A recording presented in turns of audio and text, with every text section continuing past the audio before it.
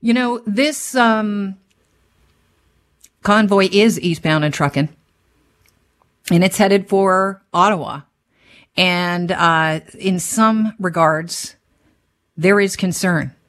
Now, Justin Trudeau, our prime minister, is ready. And the word on the street and from sources is that we're not going to budge on this vaccine mandate at the border. And it doesn't make a difference because if the Americans don't change their mind, it's moot. That said, here's the prime minister yesterday. The small fringe minority of people who are on their way to Ottawa or who are holding unacceptable views that they're expressing do not represent the views of Canadians who have been there for each other, who know that following the science and stepping up to protect each other is the best way to continue to ensure our freedoms, our rights, our values as a country. It's interesting because to some people, that is common sense. To other people, that's divisive talk from our prime minister. Mike Millian is the CEO of Private Motor Truck Council of Canada. He was on the show yesterday. I asked about how, this rolling protest of truckers originally started by drivers. It was grassroots, and they were protesting the vaccine mandate at the border, how it has grown and in the process started to attract people with a different kind of message. And now it's about all kinds of things. Here's what he had to say. We're certainly concerned with some of the messaging we have been seeing on social media. I'm sure it's a small percentage. Whenever you get a convoy that has taken on the size this thing has taken on, it becomes a little hard to keep the message simple in what it was about. And, we're certainly concerned about some of the messaging we're hearing, about ending tyranny and asking the government to step down and ending all, government controls. I mean, when we start veering off a path into these areas, my concern would be, the rhetoric gets a little high, and you start to lose the favor of the public. Stephanie Carvin is a security analyst and associate professor at Carleton University in Ottawa, where this convoy is headed. Stephanie joins the show now. Stephanie, thanks for being here. Hey, thanks for having me on. You've also seen some concerning messaging on social media. Can you give us an idea of what is possibly a threatening situation that Ottawa is bracing for? So I think there's a number of things. I mean, I would really echo the comments of the person you just had on, the member of the Private Truckers Association, I believe. There's a number, and he's identifying the problem exactly, which is that there's a number, there's a peaceful protest that is planned for downtown Ottawa. And that's their democracy. They have the right to do that. Not going to challenge that at all. But what's happening is that there are a bunch of extremists who are trying to jump in and trying to push the narrative way further than what this may or may not have been about, right, in the first place, right? So it's like they are trying to, we have seen calls from, different groups to turn this into Canada's January 6th. We have seen, so basically January 6th, of course, was the attack on the Capitol building in the United States. I don't think that is actually going to happen. If we've learned anything about that attack, it's that it was fairly well coordinated and planned. And I don't think that's what's happening here. But it doesn't mean people aren't going to try, right? Mm-hmm. So there's that aspect of it. We have, the discourse on Twitter is, when you try to talk about these things, I mean, I've been subject to, and my friends have been subject to death threats nonstop. We have seen calls for politicians to be hung, to be attacked, to be put in jail. And that's concerning. It really is. The other thing that's concerning is that, this was originally about a mandate about truckers having to get vaccinated to go into the United States. Now there's a new memorandum of understanding that's been circulated online. I'm not sure if people have seen it. That's basically calling for the government, like the Senate and the Governor General to, overthrow the elected MPs and just eliminate all the mandates altogether. So, there has been this kind of narrative shift, and I think that's a real issue. And a lot of that narrative shift has been pushed by extremist elements. I know that the social media is a megaphone, basically, And so you can seem like you have a louder voice than you actually do, depending on how many people echo what you're saying through retweets. How big is this collective? Do we know? Do we have an idea? We have no idea. I mean, some of the Facebook groups have hundreds of thousands of people, but we know that not all of them are Canadian because a lot of people in those groups are saying, hey, I'm from Australia, hey, I'm from Britain, hey, I'm from America, all those kinds of things. So also the GoFundMe, I mean, it's raised over $5 million, but you don't have to be Canadian to donate to it, right? So we don't actually know who is involved in this and who isn't. And we also don't know if there is some, foreign, I don't want to get I'm in my parents' basement. It's bad enough as it is right now. I don't want to put on my tinfoil hat. But there could be some, foreign elements or foreign interference here as well. We don't know yet. This is going to have to be discovered. We won't know until well after the fact. So the problem is it's almost impossible to say what's going to happen. I have seen estimates that, some truck stops are expecting 500 trucks en route to Ottawa in the next 2 days. And I've seen, estimates that there's going to be a few thousand. The idea that there's going to be, I think, 1.5 million people has been circulating on Twitter. That's almost certainly false information.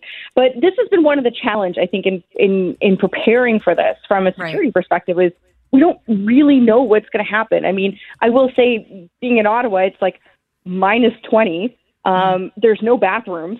There's no restaurants. I don't know where these people are going to sleep, eat, and go to the bathroom. So that may also have an impact on how long this lasts. Can you talk about how Ottawa police have been coordinating with the Parliamentary Protective Services? What do you know? So this is one of the issues is that, and we actually learned this in October 2014, is that, security for the National Capital Region is divided up into different groups. So Parliamentary Protection Services is responsible for Parliament Hill.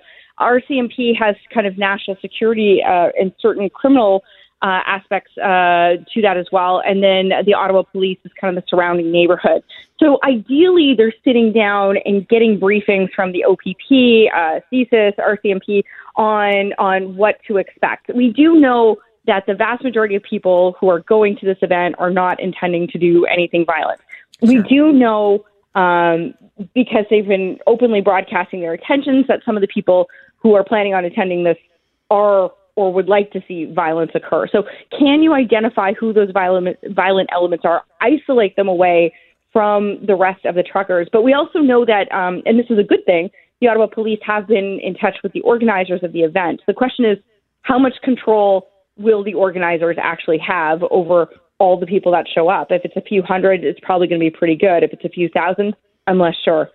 Yeah, my question is, if these are people that originally started to protest over having to follow a rule they didn't like, are they going to follow rules set out by somebody they don't know that's just organizing, the logistics? It seems kind of ridiculous in some ways. Yeah, exactly. And there's a number of other concerns that I think are there. First of all, there's no certainty that GoFundMe money is going to be released.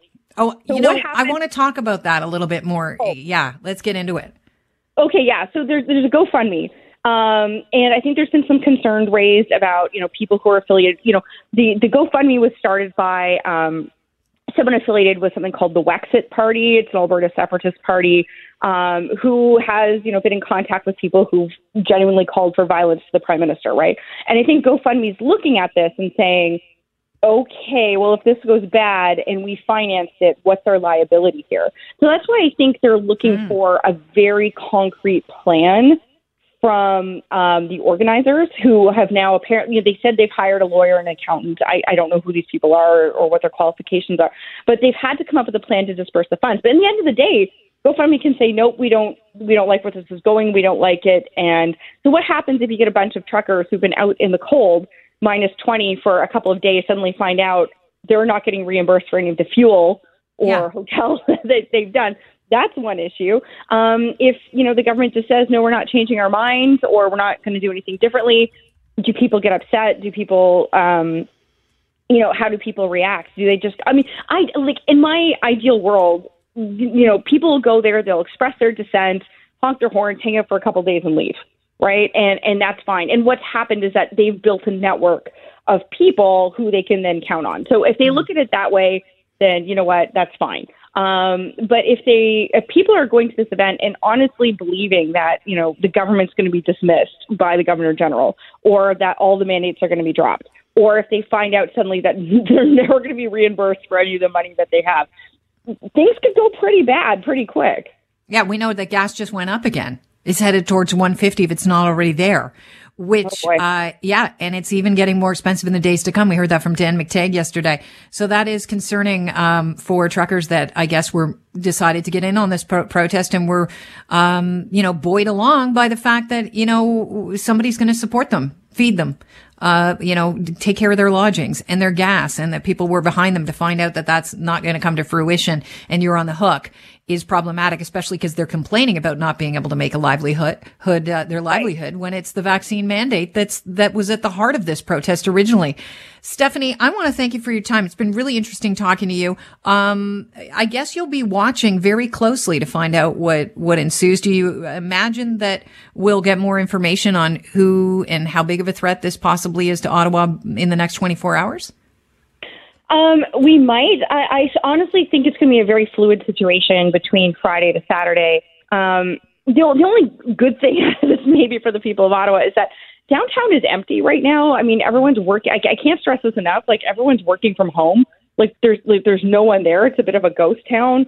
So, I think in that sense, that's probably a good thing. So there'll be kind of room for all the trucks to go and stuff like that. I mean, I expect traffic will be a bit of a dumpster fire for a little while, but we already have problems with trucks going down our downtown core because of the interprovincial bridge system, but that might be a topic for another show. But yeah, I think it's going to be an interesting thing to watch. I think people in Ottawa are realizing, okay, we may have to hunker down for a few days, but it's so cold that I don't think they're going to mind. All right. Stephanie Carvin, I don't think you're going to have to worry about any kind of dumpster fire as far as traffic goes if you're in your parents' basement, as you indeed said. Also that, yes. Off the hop. Confirm or deny, is there a Meatloaf Bat Out of Hell on vinyl in your midst? Anywhere? Not on vinyl. Although, can I just say it was like Bat Out of Hell 2 was like my first CD I think I ever owned. Wow. So, can I just for a second give you a collective sympathy hug from anybody who has listened to Bat Out of Hell 2 and knows that you missed the good one, which is the first? That should not be your entry level album purchase. But yeah, I know it's Meatloaf in the parents' basement. You got to do it. Yeah. Stephanie, thank you very much. I really appreciate your time. Thank you. Thank you. Cheers.